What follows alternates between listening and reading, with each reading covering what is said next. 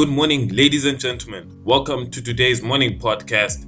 You have myself here, Odoma Gwenchu, and I'll be taking you through what happened in the markets yesterday and what to look out for today.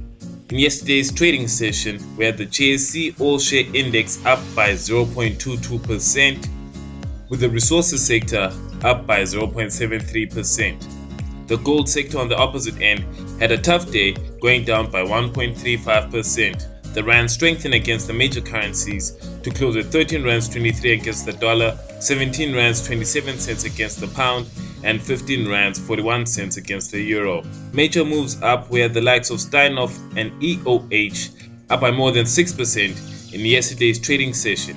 In terms of economic data today, we have interest rates and prime rate numbers being released for South Africa at 3 p.m. In international markets, we have initial jobless claims being released for the United States, along with the manufacturing index numbers.